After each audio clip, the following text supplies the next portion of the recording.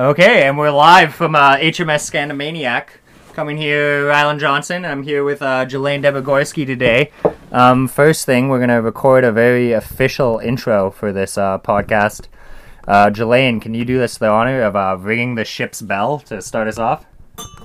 Oh yeah, that's hitting the levels just fine. There we go. I think I'll start every podcast like that. Before we begin here with our guest Jelaine Debogorski, I'm just going to introduce myself. I'm Rylan Johnson. I'm presently broadcasting live from the shores of Great Slave Lake in a boat called the HMS Scandamaniac. It's a frozen lake. I'm also here today to kind of release my first podcast. And the reason I did this was largely because of another podcast I'm working on called Northern Minds. And I've just found that the long-form conversation is really the best way to express yourself and kind of also get to know another person. I think I've spent a lot of time writing my thoughts in a journal and whatnot, and kind of even on the internet exploring writing them, but some of the nuance and the back and forth you get with a person, you just get to know them a lot better, and well, you get to just kind of be a little bit more real. So that's my intention today with releasing the first episode of Live from Scandamaniac on the shores of Great Slave Lake. Awesome. That makes sense. Without further ado, Jelaine Debogorski, welcome to the podcast. Thank you. It's great to be here. As a little introduction, Jelaine Debogorski is one of my besties, one of my great Yellowknife friends. Woo-hoo. Really, the social knitter, Jelaine Debogorski, aka the social knitter. I owe most of my Yellowknife life to her and her amazing connections and friends and ability to kind of, bring people together. And I think it's very appropriate that you're the first guest on the HMS Scandamaniac podcast. It is an honor. So, Jelaine, I think we've been friends for a few years, but perhaps I'd like you to begin with, if you could kind of just tell me about yourself, where you're at in Yellowknife, how you grew up here, just a little bit about your family and what you do now, Kind of walk us through your life in 5 minutes. Okay, that's a loaded one there. Okay, well, born and raised in Yellowknife. I'm one of 11 children of the Debogorski household. I am number 8.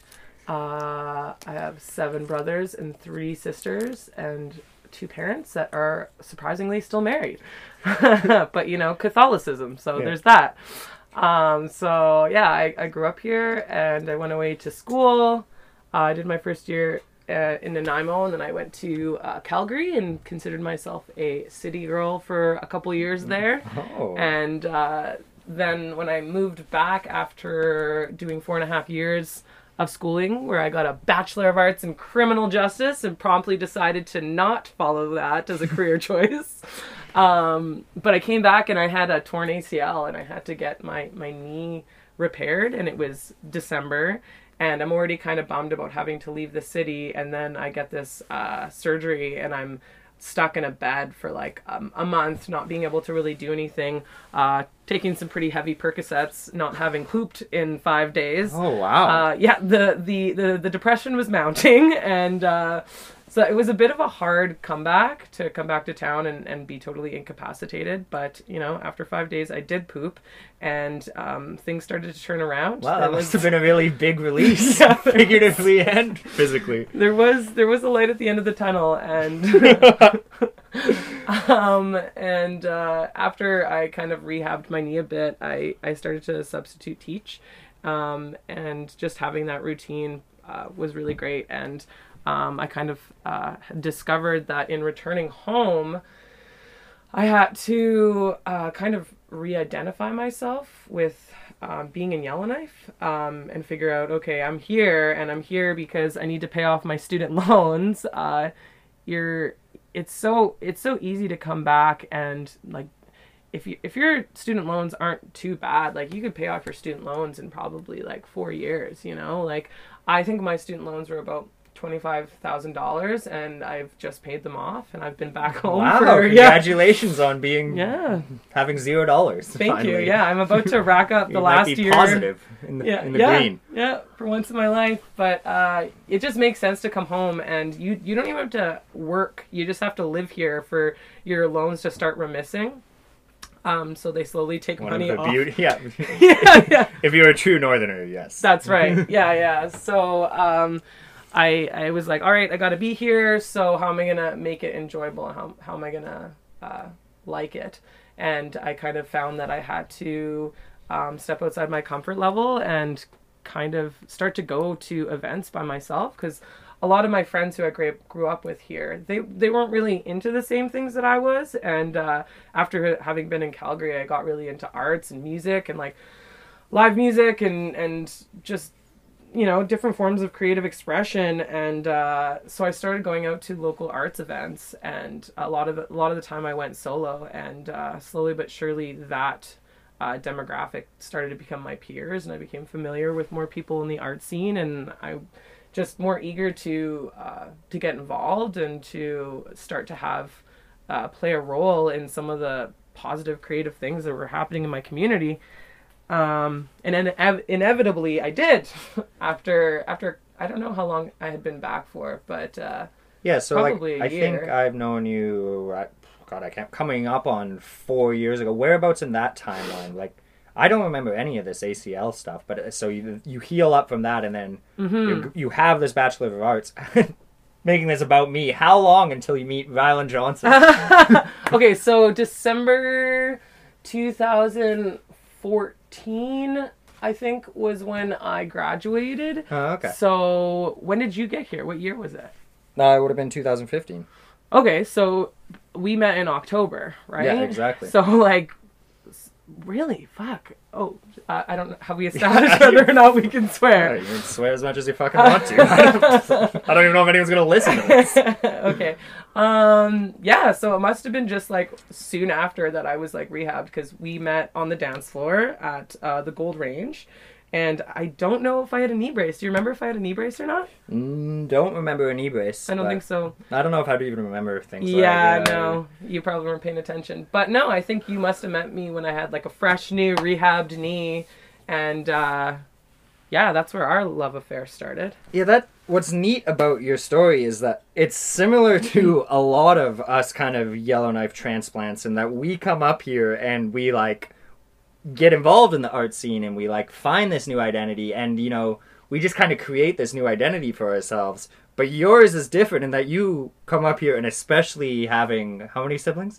10. Having 10 siblings and having growing up here, and not only 10 siblings, but like the Debogorskis, like your dad's the Ice Road trucker, like you're walking into an identity, Right. and then have to like be like, no, I'm gonna go create my own as well, not Yeah. the predetermined one. Yeah. I haven't been here in 4 years. Yeah, exactly. Which is, you know, like very similar to what a lot of us other Yellowknifers do who come up. But we don't have that baggage. We just, Right. like, no one knows what I was like in Summerland. I can be whoever I want when I come up here.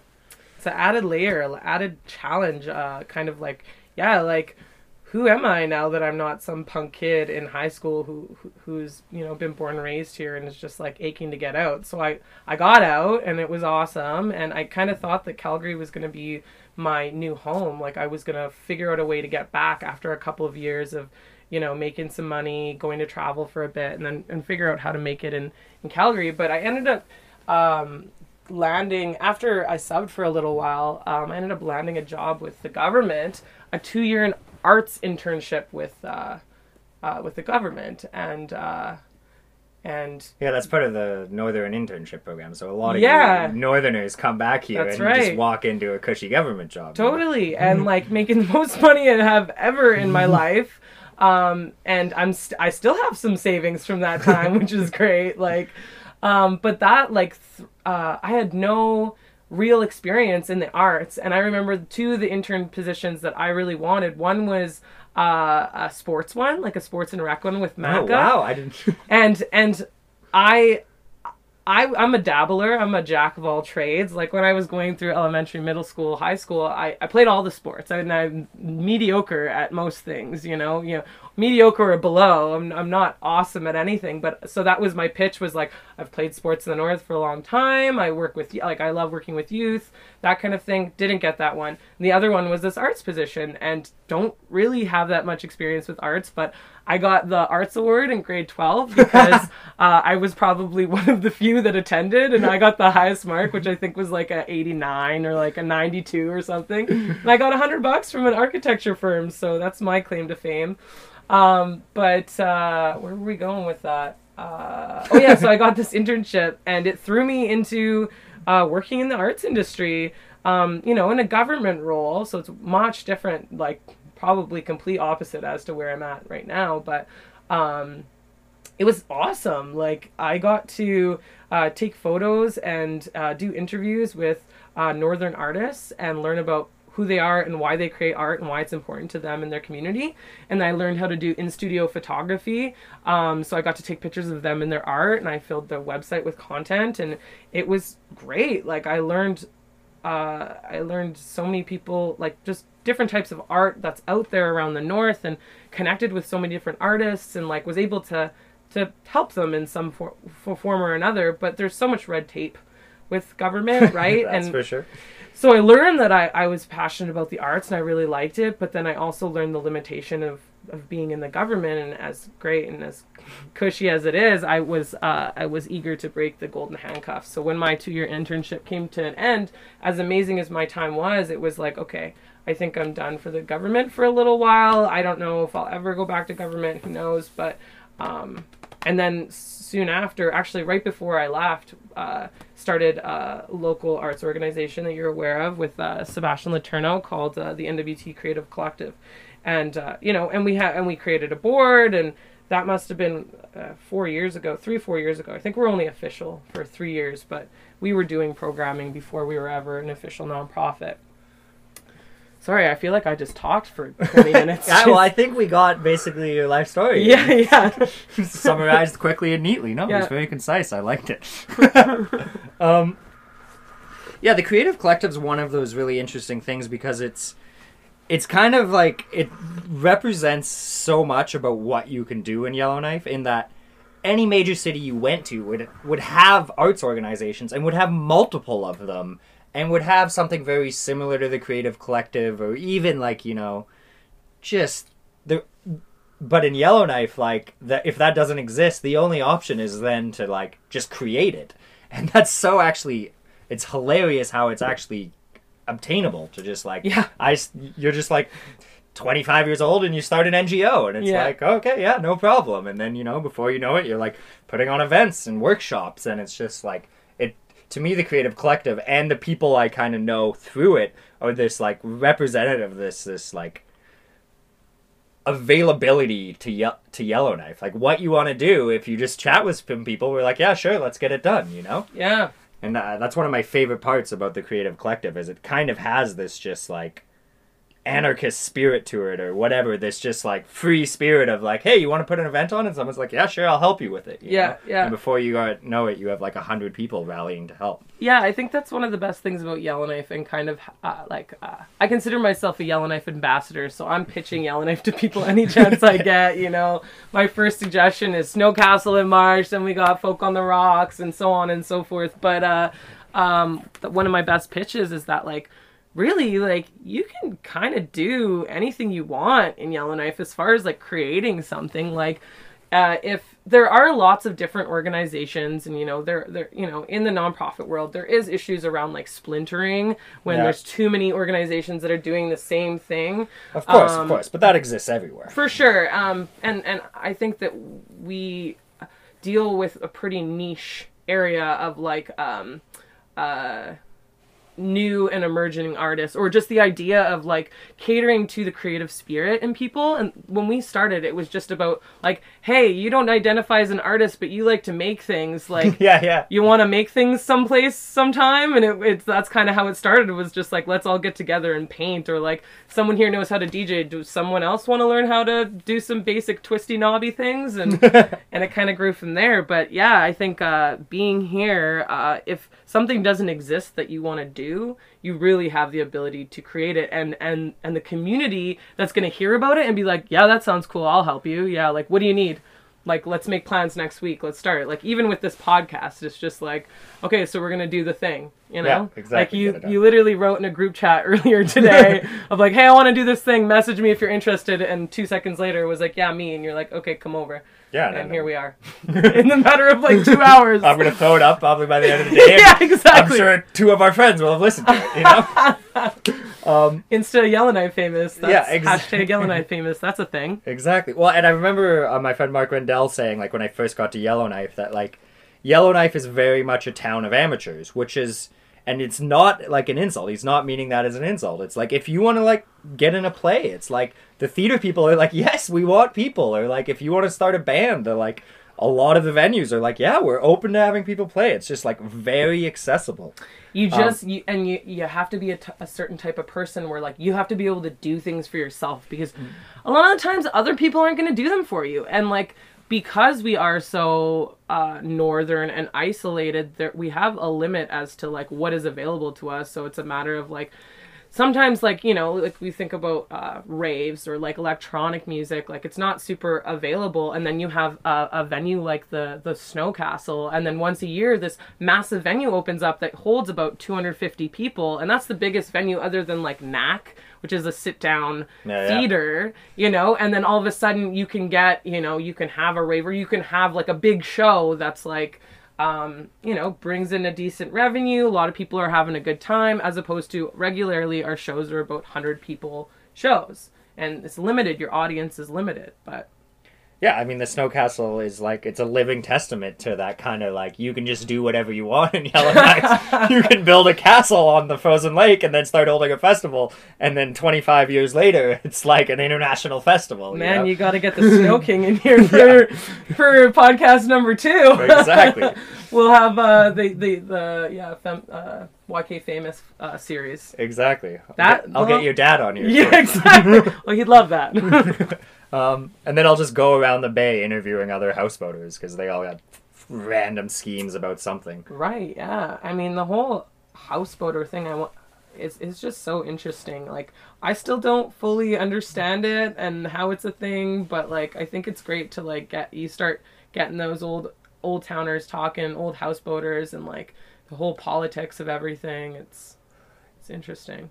Yeah, it's super interesting also because, like, I don't really think it exists anywhere else, that there's just, like, I mean, if you go to Victoria or Vancouver, there are, like, houseboat things, but they're, like, very formalized, and a developer, like, saw some value, and, like, you know, land was so expensive, so we started putting, but the reasoning in Yellowknife is kind of odd in itself, that, like, everyone, and, like, more and more are getting built, and people are liking it, and it's, like, it's not necessarily easier. No. You know, and it may be cheaper than buying land in Yellowknife, which is expensive, but it, like, way sketchier. And yeah, like, your house can sink or burn down, and no one's going to insure it, and you can't mortgage it, and it's just like... And you might spend, like, $50,000 plus on this beautiful houseboat, and then... You know, there are stories of, like, people spending thousands, like, tens of thousands of dollars on, like, a little beautiful houseboat, and then within a year burning down, like, some accident, you know? It's so sketchy. Like, people always ask me, like, would you ever live in a houseboat? And I mean, right now I would say no, but, you know, maybe someday in the future if I became a lot more, like, I'm a pretty adventurous person, but, like, it's a very romanticized concept, I think, for a lot of people that have never truly experienced or understand, like, the amount of work that goes into having to haul your own piss and shit, like, a pretty considerable distance depending on the season, you know? And I spilt a bucket of piss all over myself the other day, and I had this blue, like, anti thing, so it was blue piss that was visible, and I don't have running water, so, like, here I am covered in piss in this boat, and it's minus 40, and I can't have a shower. I have to, like, walk outside with that piss freezes instantly on me, and, like, go have a shower, and there's this blue residue as I go Where to did you shower? The racket club. That's where I go shower. And it's just like, I come into the gym, and there's all these 40 people, and here I am smelling like piss. Like, I tried to, like, rubbing alcohol it off, but it's like, you need to have a shower after that. Oh, man. And it's like, I wanted to go to bed. I didn't want to walk to the racket club covered in piss. Oh, man, yeah. Exactly. That's one of the many stories, and I think, like, for me, like, my life is chaotic enough that, like, chaotic and busy and constantly multitasking things, and like whatever I'm working on is just chaos, and then I need to have that stability, that rock, that end of the day where I can go somewhere that's not gonna sink, you know? Like, normal, regular on-land houses have their own risks of fire and flooding and thunder or whatever. Well, not thunder, but lightning maybe. If you're a dog, it's scary. But, you know, then you have the added risk of being on the water, like drowning. You know, I'm not a strong paddler, and like there's been nights partying with houseboaters on land that they're like, all right, heading home. I'm like, you should not go. But people do it, and most people are okay. I don't think anyone's died yet, but you know, it's a lot more work than I think most people understand, but I think that's what makes the houseboat community so friggin' cool. And I just really like having friends that are houseboaters because it's like having children. Like, I want to give them back. It's like, you know, I want to go hang out and party in your houseboat, but then I want to leave after. Yeah, exactly.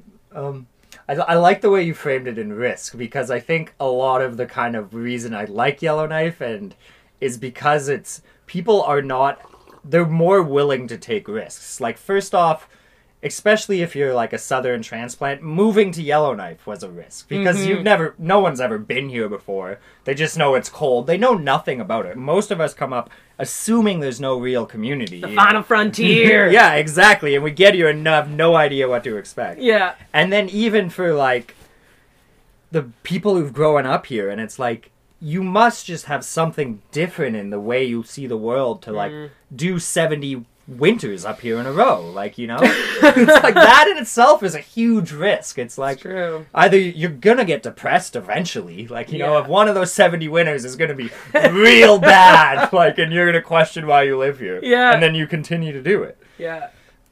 I think a survival mechanism, and this is coming from a place of privilege, obviously, but if you can afford to, if you are in a position to, highly recommend leaving the territory at least twice a year, hopefully during the colder months, you know, like maybe schedule both of those in the winter months, because it is really hard. And I mean, like, I don't know,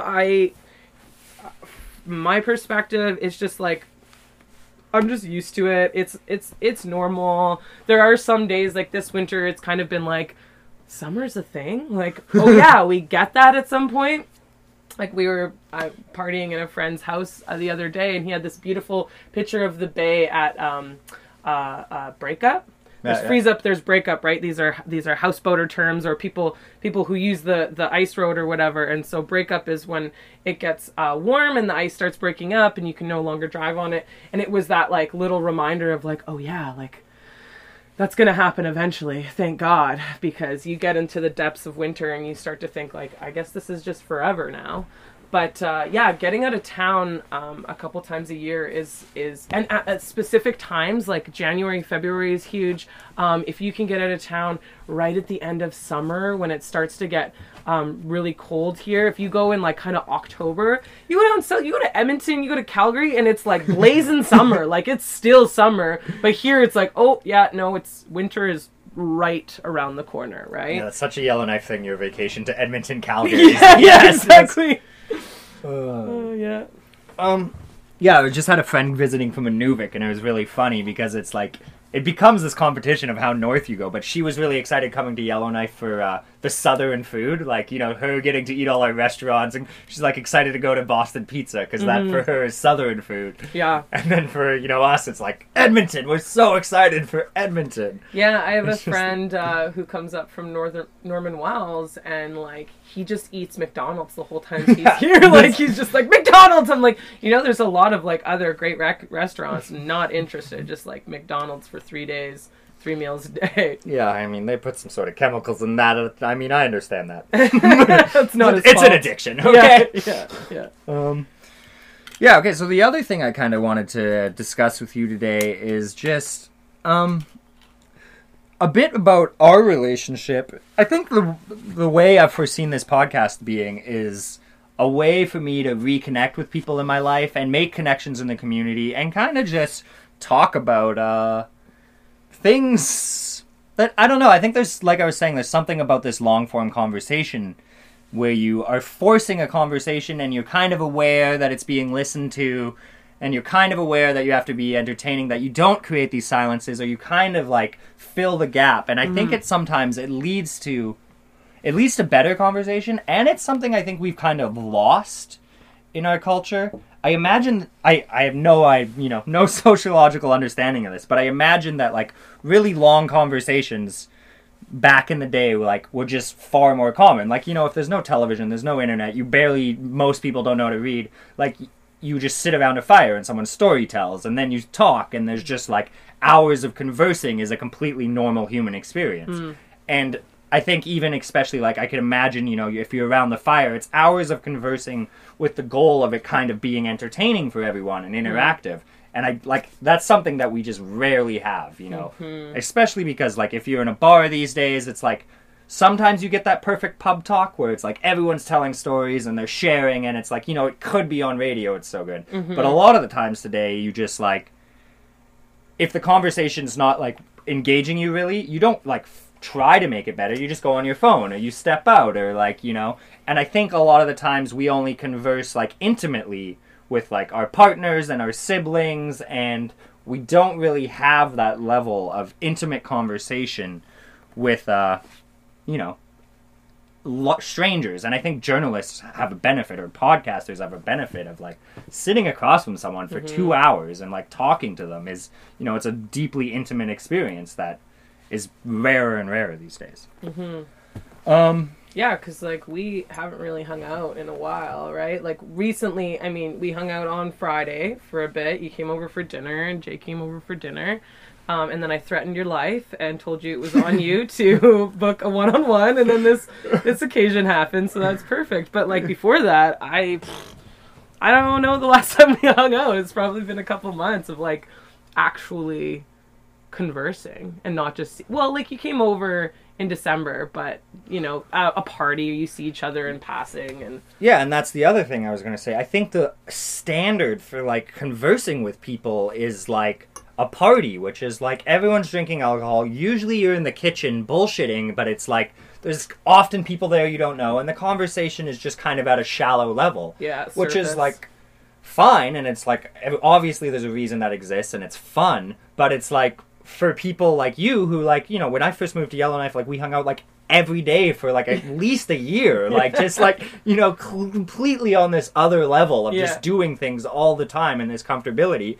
And then like for that not to happen for a period, and then to see you at a party, it's like, well, you can't get there at a party. You can't, like, you know, it's just like, hey, good to see you, and you have this kind of superficial conversation because it's just not the setting for that. Yeah, you want to know how each other's doing, but it's like, am I really going to get into it with you at this like public setting of like the fact that I was like crying in my car earlier, or like, you know, and sometimes you do. Like I have been practicing like really honest conversation, and like, you know, and I think there's a beauty and a realness and a rawness to that, and I think a lot of people aren't ready almost.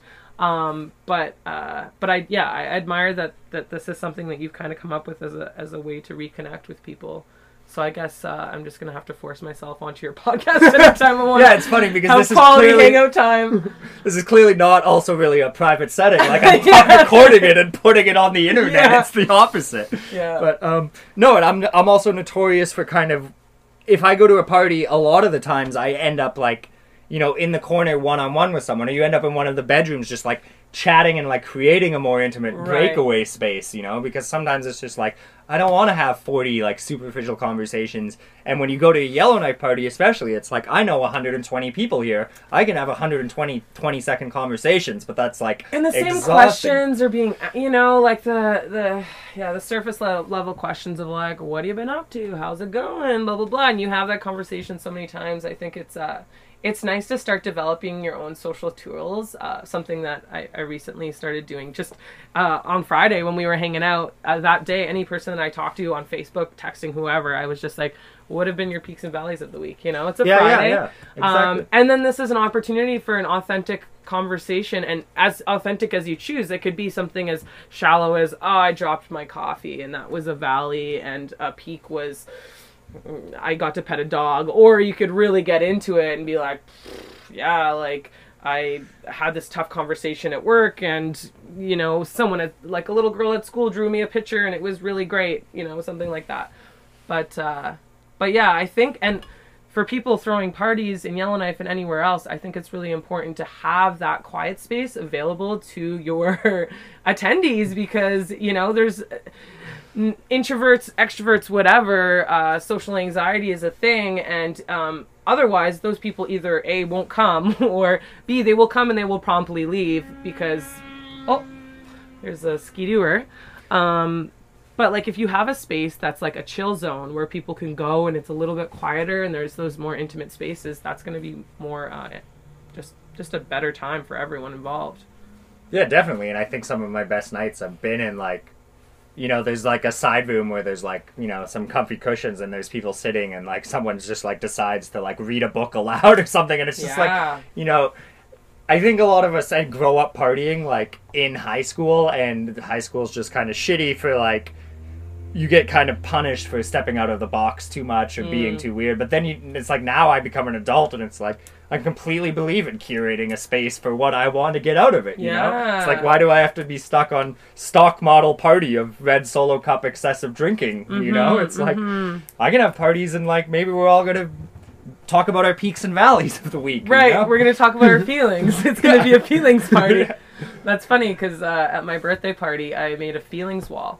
And just because I want to know people's authentic feelings, and sometimes people aren't in a space to talk about it, especially at a party. So the idea with the feelings wall was like, tell me honestly how you're feeling. Nobody's going to know that you wrote it. They might see a post up there, maybe not. But it was great because the feelings wall became like just a very frank expression of what people were feeling. Some of them were great. Some of them, one said uninspired. One said like having a pretty crap week, but you know, like happy to be here, whatever. That kind of thing, that I think it's great to even read someone's authentic feelings anonymously and be like, yeah, thank you for like telling me what you really feel, instead of just this like, yeah, absolutely. Fine. And we're all us humans have this issue where I think we all think we're just so unique that it's, you don't realize until you read these things. It's like, oh yeah, we're all going through this. Like we're all living the human experience, and it's like, if even like that's the thing is like when you say talk about feelings, it's like even I'm like, oh, I don't want to do that. It seems like so much work.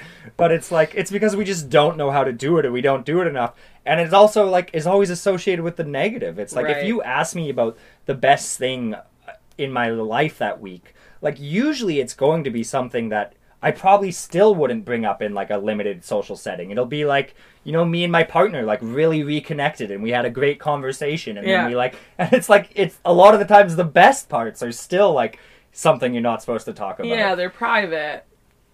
So it's like depending on the scenario whether or not you're going to share that. Like if Bob at the office asks you how your weekend was and you're like, man, it was fine. Yeah, exactly. And really you're like, wow, there was this really great breakthrough moment, but I'm not going to. Well, and even if it's something, you know, that is a little more public, there's like this vulnerability attached to like showing too much of yourself at once. When you're like, you know, like I made this painting this week and I just loved it, and it's like this beautiful piece of art, but then like you're like hesitant to share that with because Bob's a bit of an asshole, and you show him a picture of it and he's like, that's stupid. It's like your best thing just became like shit all over. Oversharing, that's something that I've been trying to reduced in my life. I'm a chronic oversharer. But have you been trying to reduce that? Yeah. But I've been trying to increase that. I think in a healthy way. Like, I don't think that means that I'm like tight-lipped, you know, like I don't think that's possible. But taking pause. I'm really practicing trying to take pause before either sharing or reacting to something, because I think sometimes like I just talk a lot, right? And sometimes it's like you fill the space with these things, or when you're texting and, you know, someone doesn't answer you back right away and you just start to go into more detail that's like not necessary. So I've been asking myself the question of like, what's the purpose of sharing this?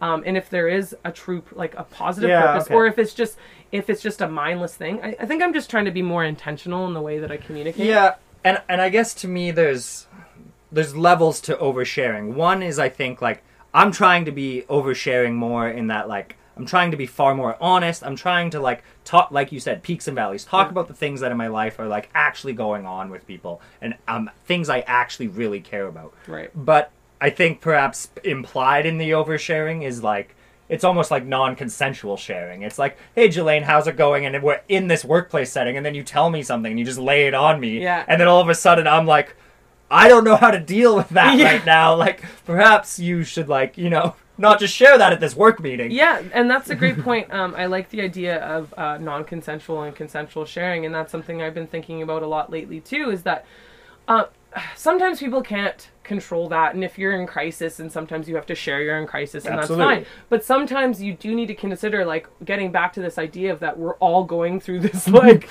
agonizing experience of life where we're all going through our own shit. It's really important, I think, to take pause, and if you need to talk to someone about something that isn't maybe necessarily super pressing, you can just ask their consent and be like, hey, I have some heavy shit that I need to talk to someone about, like, do you consent to speaking about it? And I think some people might think this is kind of floofy and whatever, but when someone says, like, yeah, definitely, they're saying, yes, I'm here, I'm present. Whereas, like, sometimes you fling that on people, and like you said, like, as the person sharing, the last thing you want to do is throw your friend into a downward spiral because they weren't prepared, or they were triggered for some reason, or something may have happened to them that you don't know about, you know? It's like finding the right people to share things with. Yeah, and maybe it's just oversharing implies that, like, it was just kind of out of the blue, you know? Like, if you schedule a time, it's like that's completely reasonable thing to do, especially for, like, any relationship in your life, whether it's, like, friendship or family. It's like, hey, like, we need to talk about something. When can you do that? And then, you know, that would never be called oversharing. No. You know, that's just normal communication. Right, yeah. I think that they're, like, making sure the person's, like, somewhat willing. I mean, sometimes people aren't willing, and you gotta just yell at them. Yeah, sometimes there's just a slippery slope of communication where you've just been talking, whether or not there may or may not be alcohol involved, but then, like, then it's like you lost time for a second. It's an hour later and you're still talking. You're going into your, like, daddy issues or something like that, where it's just like, and then you catch yourself in the middle of it and you're like, I need to stop. Like, what's even happening right now? You know, like, having that type of mindfulness where, like, you are just conscious about, like, what you're sharing and why you're sharing it, you know, rather than just, like, letting it spew out of you because maybe you haven't had the proper channels to share those things with.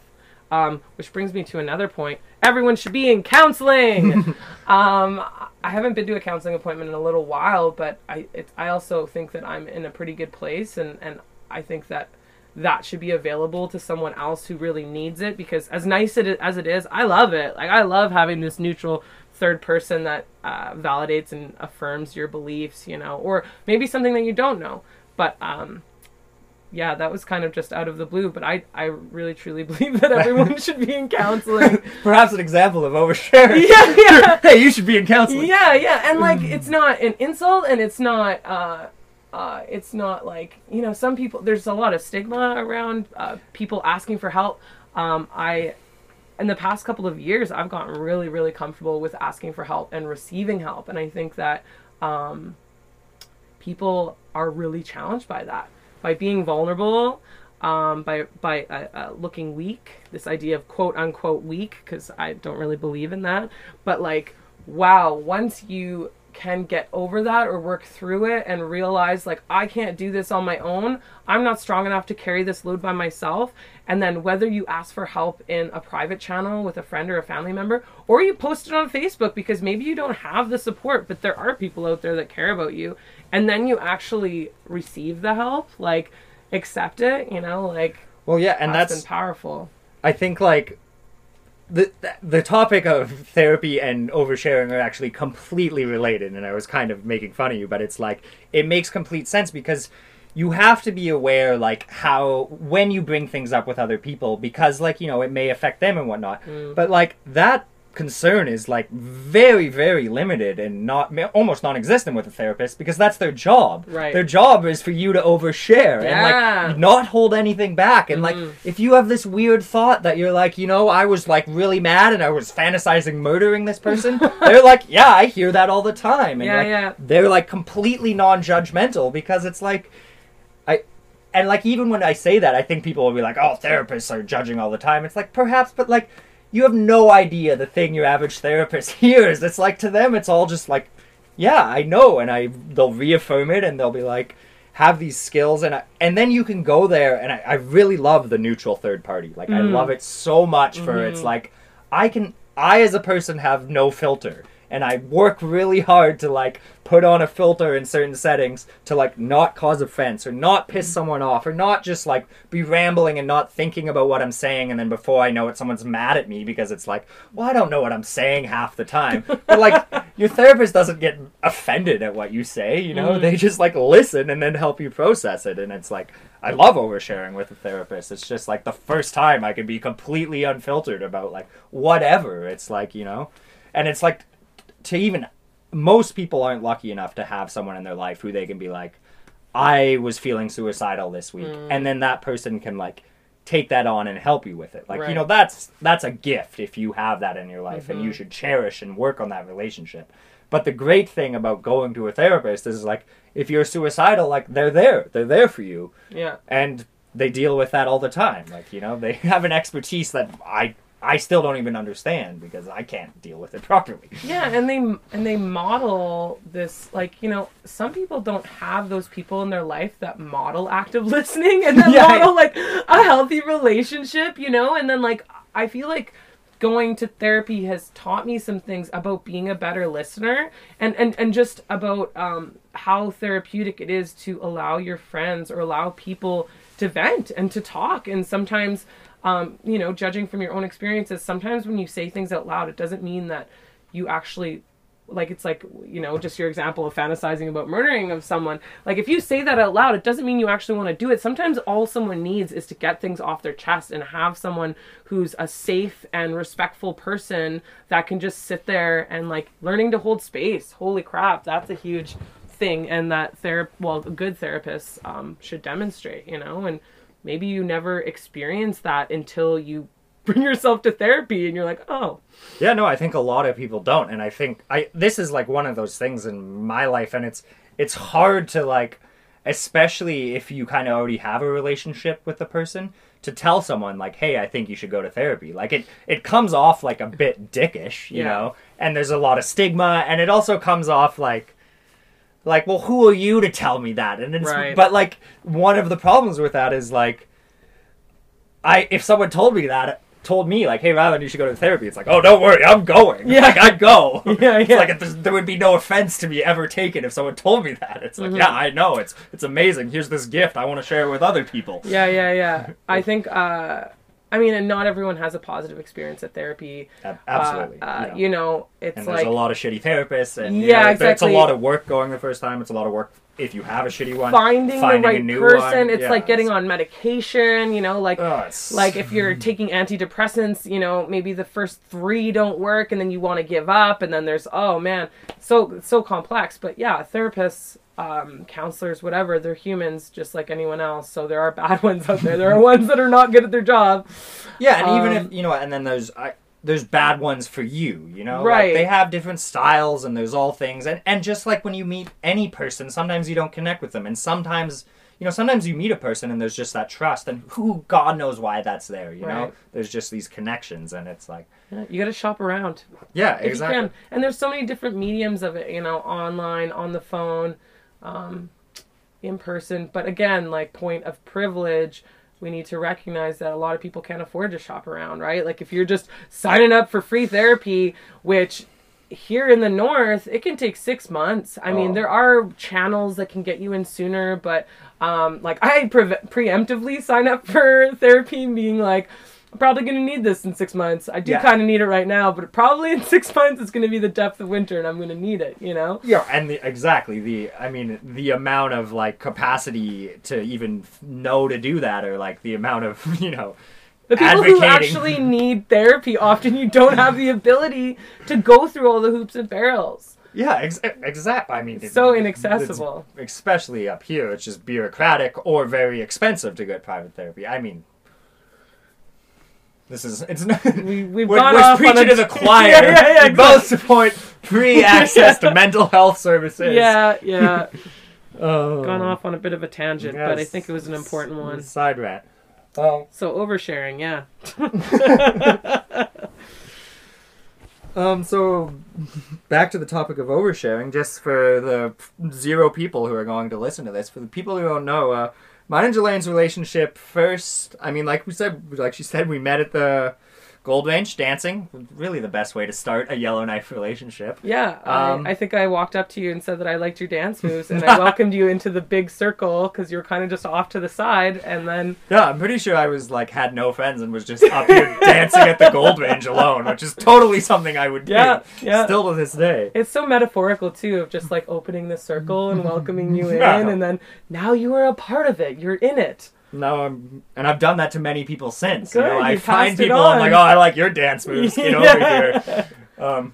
And then following that, like, we were, I mean, essentially best friends, like, and whatever that word means to people for a long period. And then even more so to that, I started dating Jesse Olsen, and then you started dating Jake Olsen. So I started jaking, yes. Yeah, so we're in this, like, weird situation where, like, we're best friends dating siblings. Yeah. And, like, all of us just hanging out all the time, which, like, adds this whole other level of intensity. Wait. Let's time out on this. I want to rewind back to when we first became friends. I think something that kind of forged this idea of us hanging out all the time was that...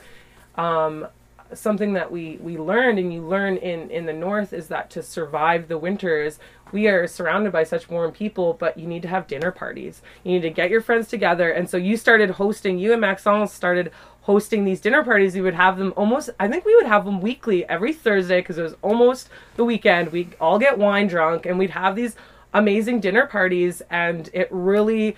like, that season of Friends, it really forged us. And since then, people have come, people have gone. But, like, we had some really amazing parties in that house. And just making up reasons to get together, of, like, literally group chat. Rylan will just put it on there, like, you know, who wants to come over and drink wine, or who wants to come over and you know, cook dinner. And then it turns into something, which kind of is what this was. Oh, and it's just so simply human, like... The way to survive a cold winter is to, like, light a wood stove and eat food. Yeah. Like, you know, it's so simple. Gather together, so break bread. You know? Yeah, exactly. Like, the amount of, you know, metaphor there is just, it's everywhere. Yeah, so, anyone who's out there listening and maybe struggling, like...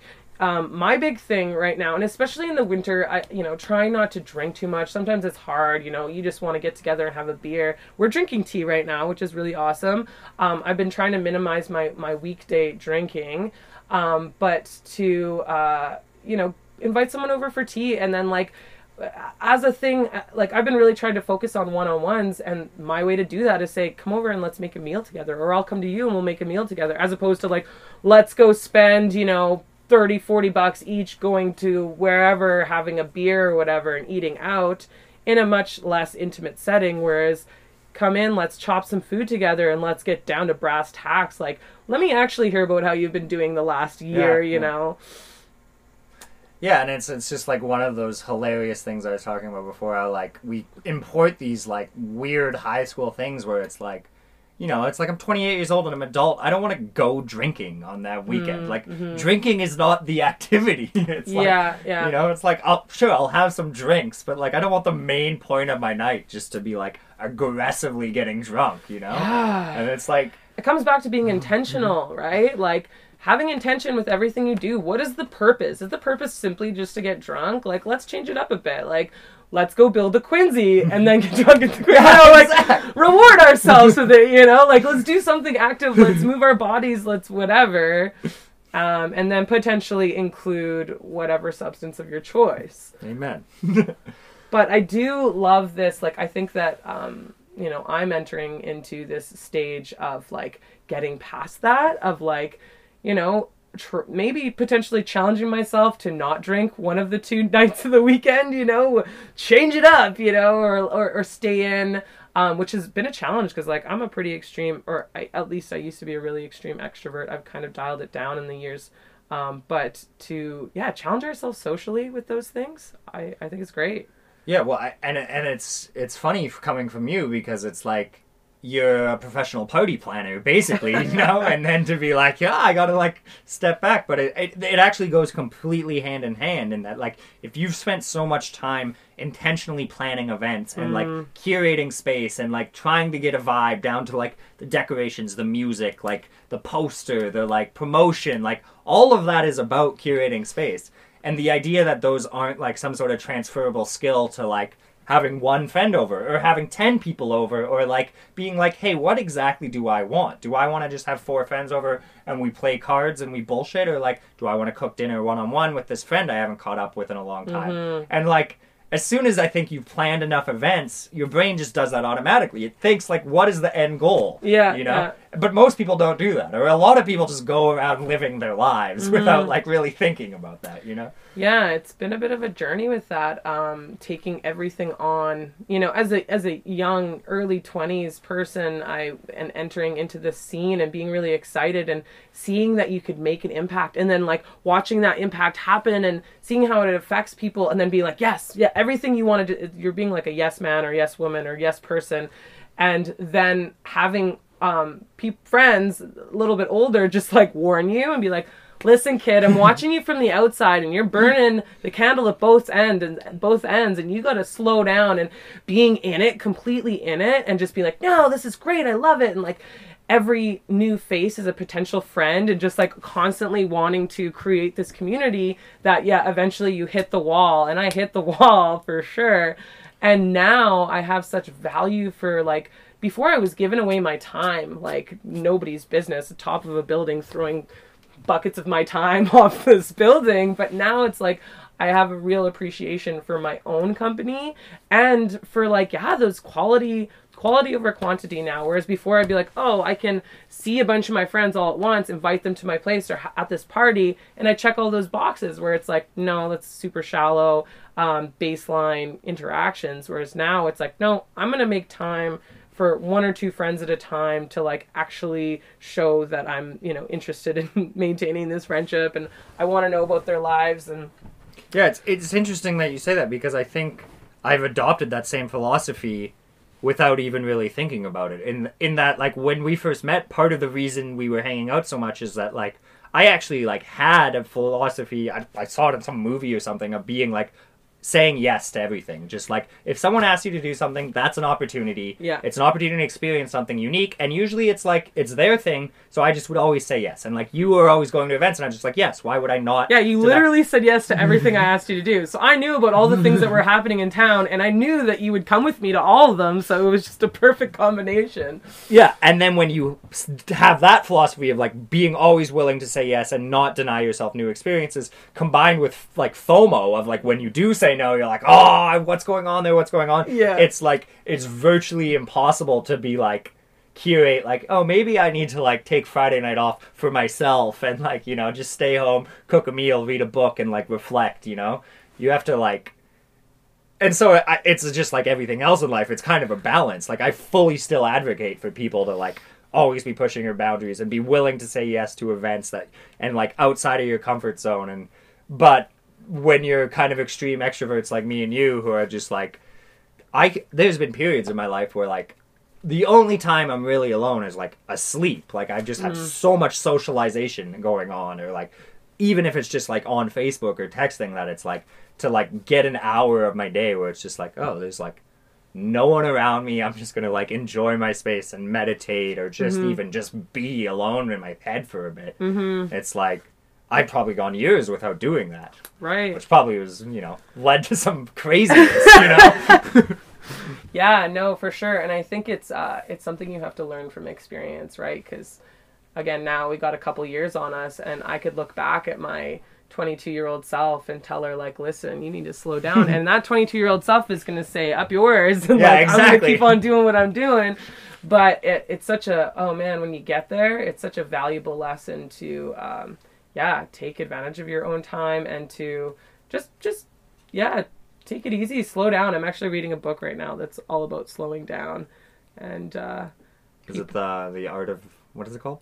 uh Oh, there's a book called In Praise of Slow, which I recently read. But I honestly I'm reading it really slowly, and I just know it says slow on the front, and then there's it's something about a worldwide movement, something. I'm pretty sure. I don't know. I'm gonna guess that the book is called In Praise of Slow or something. Sure, I've read sure. it. It's a great book. Yeah, I'm really probably about on page 30, like, and I think I've been reading it for over a year, like, been chipping away at it, but it is a good reminder, for people like you and I who are always in overdrive, and I think that that's also a coping mechanism, like, people are extroverts for a reason, and a lot of the time I come from a big family, so I'm used to go, and I'm used to chaos and people around, and it took me time to realize that, like, there's actually a fear of being alone, there's this fear of that noise in your head, and all of a sudden you're by yourself, and you're like, oh, I'm not ready to be confronted by my shit, Well, and I imagine having 12 siblings growing up that, like, being alone wasn't really even an option. Like, No.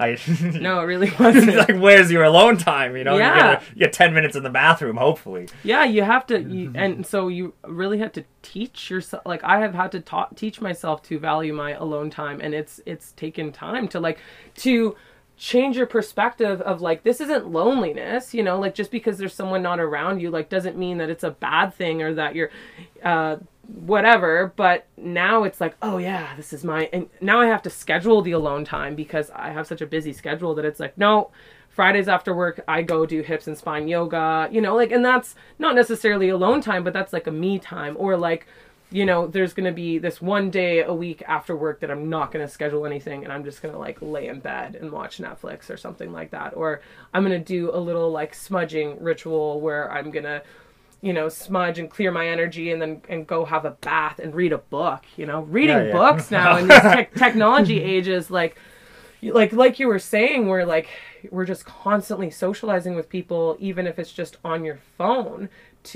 I've been trying to challenge myself to, like, turn off technology at 9 p.m. or, like, go into the bath and not bring your laptop and not bring your phone, and actually, like, I know a lot of people probably do this and it's not a big deal, but, like, for our generation, it is a big deal to turn off, because we are so used to multitasking and our poor brains are on, like, overdrive all the time.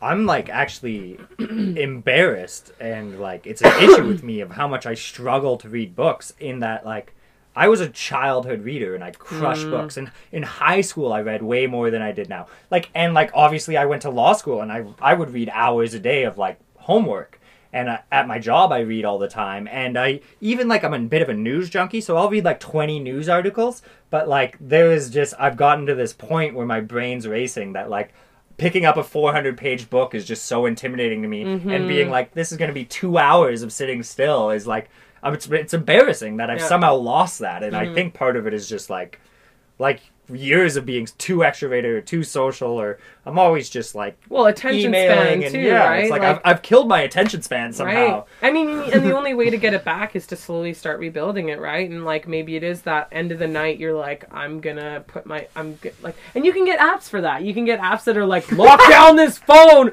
for 40 minutes and, like, don't even let it light up, and then that will challenge you to actually, I mean, you might open your laptop, whatever, but there's always, like, a backdoor.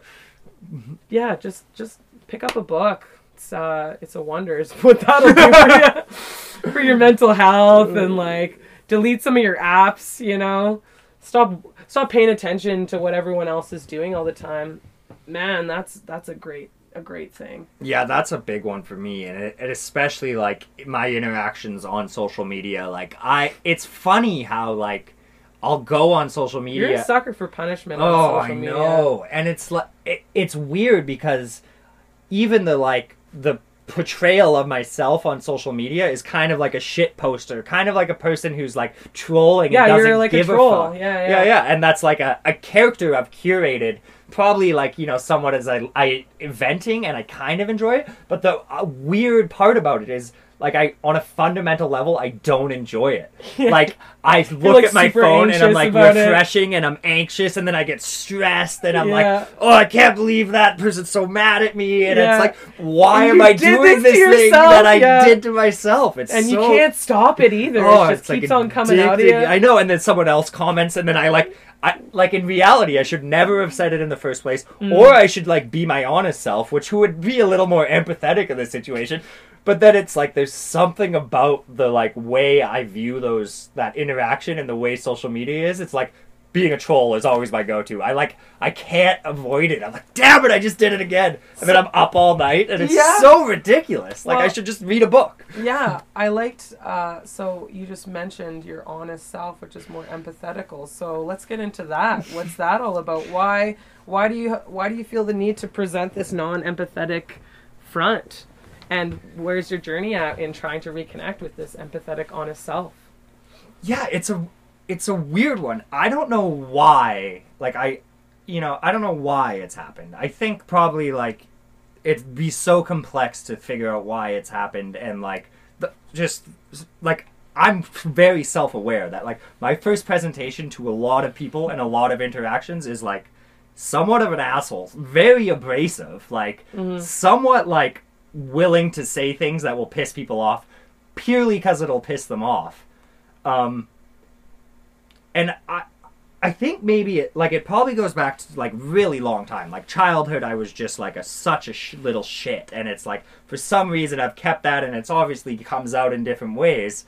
But then there's this weird issue with doing that all the time, is that it actually like hurts me, and I don't like, I actually get really stressed out when I hurt someone's feeling. Yeah. And I think perhaps this is, maybe it's just more human than I think it is, and that it's actually probably, like, you know, they always say, like, the kid who's bullying someone actually has a lot of issues, and it's just, like, a weird path. Hurt people. Yeah, exactly. But mine's, like, it's come out in ways that are, like, it's not, like, bullying, it's just, like, trolling. Like, I've adopted that as, like, an acceptable means of communication all the time. I don't really know why. I still kind of, like, I struggle with it on, like, I kind of enjoy it, but is trolling like gaslighting? No, it's not. That's something different. Yeah, gaslighting I think has like denying someone's experience. Gaslighting I think has like a very specific connotation to like in a romantic relationship. No, not necessarily. It could be any kind of relationship if you're gaslighting, perhaps. Right? Like your parents could gaslight you. Yeah, what gaslighting comes from is like, it's essentially like making that person disbelieve in their own experience. Different thing. Trying to like make them feel kind of crazy and being like, you know, you'll like tell them like, you'll say something and then be like, I never said that. Yeah, it's all in your head. Yeah. And like, that's like a completely different shitty type of behavior. Yeah. That, you know. Back to it. Trolling. Trolling is like, for me, it's like me stepping out of a version of myself who I consider my true self, which would be very empathetic and being like, I'm gonna say whatever for like effect, you know, like I'm not considering my feelings or the other person's feelings. I'm just saying it either because I think it's comedic or I just think it's like gonna get a reaction, you know. It's like, it's trolling as in like you're trolling for fish and being a grumpy troll. It's like you're trying to get a reaction, and your goal is the reaction. The problem is that, like, your actions have consequences, and then you have to deal with it after, which is, like, a lot of the times I think people just wish they could troll in a vacuum. Like, I think there's something normal to that kind of desire to want to just, like, sometimes someone's saying something and they're taking it too seriously, and it's like you just want to take the piss out of them because it's like...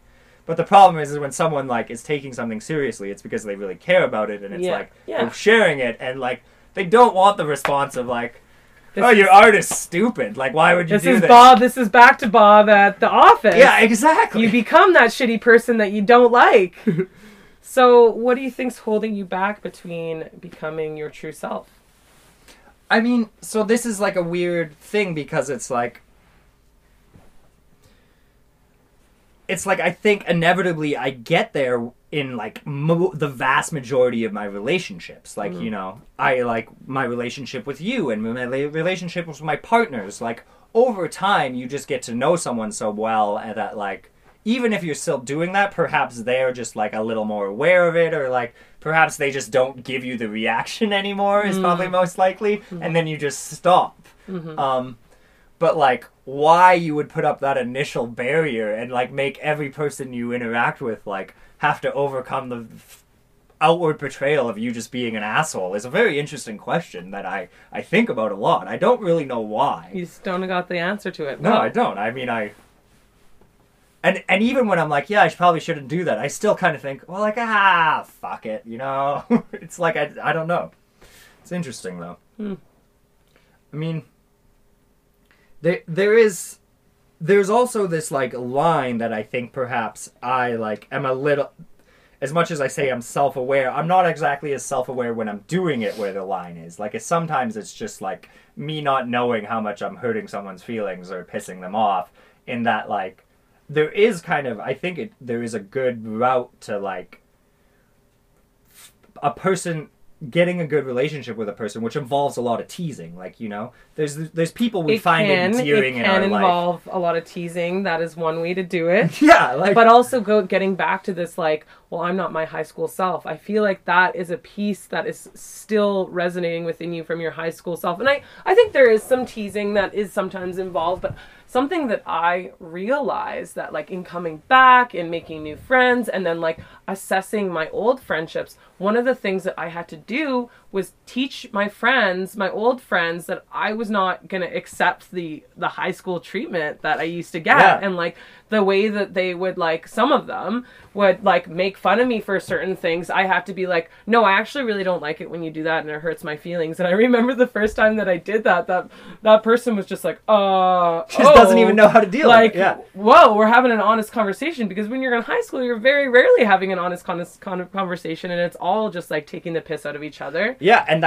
which is like bad for your mental health. And yeah, that would like completely summarize both like my relationship with my family and like my high school self. And I think I actually have some nostalgia for that, though. Like, I go home to my like Summerland friends, and it's just like all we're doing is just brutally making fun of each other. And like, I probably haven't said something nice to like my brother in years. I just make fun of him, and he's the same way. And but like, those are different because that relationship has this foundation where it's just like understood and goes without speaking that we love each other. And Sure. you know, like, we can just be assholes to each other all day, and there's like no real offense ever taken because we know that. But then but it doesn't make sense. Like, you know, the way you behave in relationships should somewhat change. And perhaps I don't Right. do that as a human. I'm just like always that version. But it's like, if I barely know you, or if that foundation that like, no matter what happens, like, we still, like family, we still have to love each other, and we do, isn't there, it doesn't make sense to live an entire relationship just constantly attacking the person, you know? No, that's not conducive to like a Yeah. long, happy life. And I think like we should challenge ourselves to strive for more, and like and it's uncomfortable because the person that you're in that relationship with might be very taken off guard and might be resistant to it, but like it's really important that we say nice things to the people that we love, and we don't Yeah. just like say shitty things and like under the guise of it being a joke, you know? Like, I get it and all that. I don't know. I personally, I think all that kind of that like back and forth is kind of bullshit. It's masking the inability to not feel comfortable sharing your feelings, getting back to talking about your feelings. Whereas I think that we need to, especially with our families, get more comfortable with being vulnerable and saying, I love you, and these are all the great things I love about you, as opposed to being like, you're shitty and this and that. But I get the merit in the teasing, and I definitely have some level of that with my siblings. But like, on the other hand, Yeah, well, and it's funny because like what you just said there is something like in new kind of intimate relationships, I absolutely practice. Like, I will have an implemented practice with my partner where it's like, every once in a while we name 5 things we like about that person. And, like, we say, like, we have, like, scheduled time for conflict. Like, hey, this is what I'm feeling, and, like, this is why I think you should, this, like, what upset me, here's how I feel about it, like, timed event. But, like, the idea of what I absolutely would do in every relationship, intimate I'm in, and, like, think it's fundamental to a relationship to have that communication and that affirmation, doesn't apply. I would never bring into my family. Like, and I never would bring that into, like, a lot of my high school friends. Like, it just, the idea of even doing it, like, I'm just like, oh, it's, like, it's so hard to me to think about it. It's just a different paradigm. Yeah. And that's fair. And we all have different relationships with different people. But I do challenge you to start to squeeze in some of that good stuff, you know? Like, take them by surprise. Yeah. That'll really shock them, you know? Yeah, and I've been trying to do that, like, it's funny, like, because I think I've learned a lot of lessons being in a lot of relationships that went really shitty. Like, towards the end, you're just bickering all the time, and you're fighting, and you're at each other's throats, and it's purely because of communication. Like, even if you still love the person and there's a spark there, it's like, you did not develop the proper communication tools, and then it's just so shitty that you're there. Mm-hmm. And since I've, like, learnt so much in intimate relationships, I've, like, now fully took all those lessons and bring them into new relationships, like, uncompromisingly. Like, I will have that. But, like, I have not taken any of those tools and brought them into family, and really am just starting to bring them into, like, friendships, where my path for friendships has still largely been, like, just like, no, I'm not going to ever talk to you about feelings. I'll make fun of you, and hopefully it's understood that there's this foundation, you know? But it's weird that I'm like, it makes sense here. I'm not quite willing to bring it over anywhere else. You're rigid. Ryland Slow Growth Johnson. Yeah, exactly, you know, but whatever. Well, I mean, I do recognize some positive change in you since, like, you know, the past, we've kind of, you know, you mentioned it before, we were dating a pair of siblings, and that was an interesting dynamic, and I actually loved it. Like, I thought it was just fun. It was a fun dynamic. I love going to family dinners together. Yeah, I know. Shout out to their parents, because I miss them in family dinners. But it's funny because, like, we all kind of got together around the same time, and we all kind of broke up around the same time, and, like, we all, like, love each other as humans still, and I've seen some serious growth in each and every one of us in the last 6 months, because, like, it's out of heartbreak and heartache that, like, you have the opportunity to do some really immense growing, and so props to you on some of the significant growth in your life. It's absolutely hilarious how much we're all in the same boat, pun intended. Like, because, like, you have these relationships that are so difficult, and the problems, like, you know, when you're in the relationship, you always want to blame your partner. You're like, you're putting all the blame on them, and then you get out and it's like, we can't blame the partner anymore. And then all the things they were blaming you for, like, they become solidified. The problems become so apparent. The things you need to work on, and the things you need to work on, like, in entering a further relationship to not let them become a problem, you know? Yeah. But when you're in the relationship, and it's so much harder to do that. And then so it's funny that, like, the 4 of us have all exited these relationships with, like, a new self-awareness of, like, all of the things we were doing, and, like, since worked on them, and it's like, oh, wow. Yeah, and I think it just goes to show that, like, different people come into your lives at different times for different purposes, and then exit your lives at the same time. And maybe not exit your lives, but in whatever context you were in, and you have the choice of whether or not to learn from those experiences, and then take them. You can choose not to learn, and if you don't learn from challenging experiences, and I don't want to say these relationships were all challenging. All relationships are challenging. Yeah, relationships are really fucking hard. Dating the Wilsons is probably one of the best things that ever happened to us, realistically. Like, it's a good chunk of time that we spent, but it's funny that we can refer to it like that. But like, yeah, you can choose how that's going to affect your life, and now it's like, I feel like the next people that are going to be our partners in the years to come, like, they're lucky, and like, it's just like, we have to thank the people that put up with us beforehand, because, like, they are put in our lives to deal with us in different states and help us along in like certain things that maybe we don't have awareness about. They bring awareness to it by calling us on our shit, or we bring awareness to them on calling them on their shit, you know? And like you said, sometimes you will not admit to that shit until you exit the relationship. Yeah, exactly. And you're still left with that shit, and you're like, oh, well, now I got all this shit that I got to deal with. And you either choose to bury it, and the universe will give you the same lesson over and over, or you deal with it, and, you know, you level up. Yeah, and I think that's completely the thing, is I think the key is to, like, you know, it's not harp on yourself or other people for, like, some of their, you know, things they need to work on. It's to harp on yourself and them for when they don't work on them. It's like, how many times do you have to learn this lesson before you actually learn it? Or, like, how many times does the universe have to throw this at you before you're like, oh, okay, maybe I'll spend some time with myself and deal with it? Like, well, you know? yeah, we got to pay attention, right? Like, it's, again, goes back to living intentionally.